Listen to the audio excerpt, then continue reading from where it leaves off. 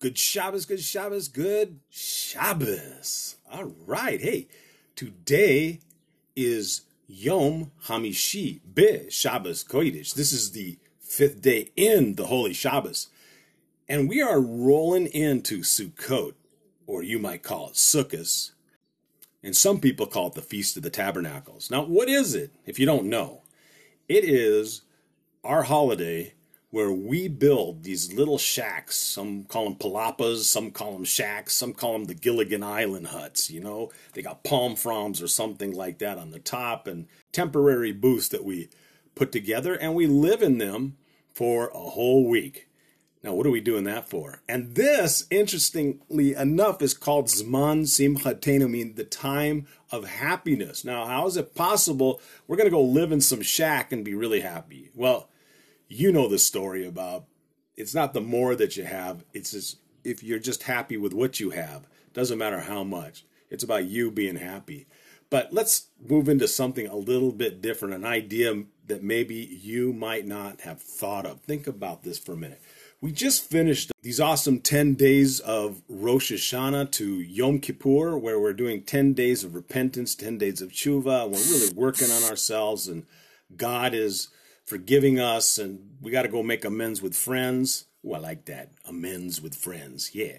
So we go out and we do all this work, and now it comes to Yom Kippur, the Day of Atonement, and we're banging our hands on the chest, asking God to forgive us. And there's a part in there where it talks about where we would be deserving much worse. We'd be deserving some really difficult punishments for our deeds, and we would need to bring offerings, and the temple doesn't really stand, and Hashem comes and he cleans us completely from our sins between him and us. Again, between our friends who we need to make amends. If we don't, hey, that leads to a dead end.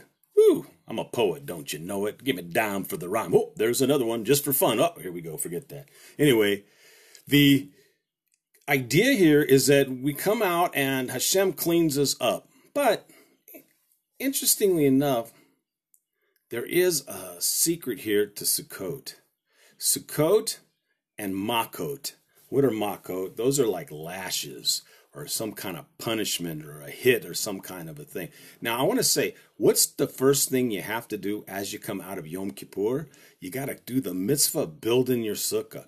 Now, there is no building without getting some sort of makah, some sort of hit, or you're going to hurt yourself a little bit. Chas v'shalom. I don't wish it on anybody, but it just happens when you build, man. You hammer something in, you hit your thumb, or using that staple gun, you staple your finger, or, or chas v'shalom, somebody falls off a ladder, or you stub your toe, or worse. How about handling the schach? That's those palm fronds and things that you put on the top. And those are prickly things. You start, every time you just grab those, you get like a little coats or a little stab, and little blood comes out, and all these things happen. You're like, oh man.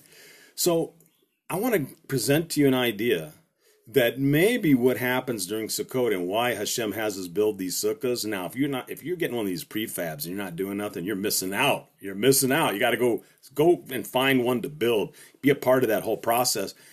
And, I'll tell you why in a second here. Is what happens is that when you get those little pricks, those little makot, and it hurts a little bit, but you know what? Here's what I think. I think that is what is taking care of the last little bit of what we need, because those little pricks that we get, those little coatses that we get, those little, like we get kind of stabbed a little bit, by those things, or something falls, those little hurts that we get. These are the things that, God forbid, something greater would have happened, because we deserve, and I'll speak for myself, I deserve so much more, but in God's mercy, he's taken it out on these little things that happen to us over Sukkot.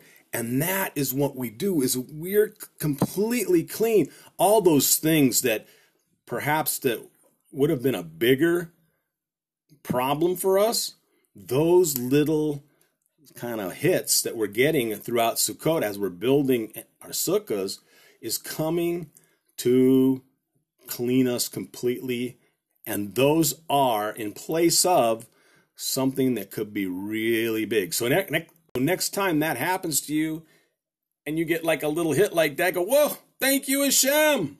And when you're done building your sukkah, man, get in there, man, and party. You know what I call a yarmulke, a kippah? I call it a party hat, man. Because Jews, we are the ultimate party animals, man. We are people. We have parties all the time. We don't have time to be looking around for a party hat. Think about it. There is in the same week, we got Shabbos. Woo, Shabbos. We got Brit Milah, that's circumcision. And we got Erusim, that's engagement. We got Chatunot. We got weddings. We got Bar Mitzvah, Bat Mitzvah. I mean, we have all these holidays, 3,500 years of holidays. I mean, whoa. I'm telling you, man, wear your party hat in pride. That's what I say. Be a yid with a lid. All right, good Shabbos, Chag Sameach, because you know what? This Sukkot is going to be in Shabbos. Woo! Yeah! All right. Good Shabbos, good Shabbos. Avraham Venismach signing out. And don't forget, hey, if you want to get on the Shabbos Everyday list, just go to ShabbosEveryday.com. Sign up, man. I got stuff for you. And if you're not Jewish, that's cool. Got stuff for you, too. Yeah.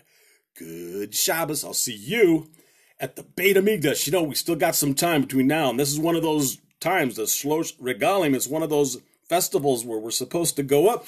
We got some time, man. I'm looking forward. We're going, man. Got my tortilla press ready. And if you want to know what that's all about, just look at Korban Tacos below at one of these other episodes here. You're going to know what I'm talking about. Yeah, see you, the Beit HaMikdash. Yeah.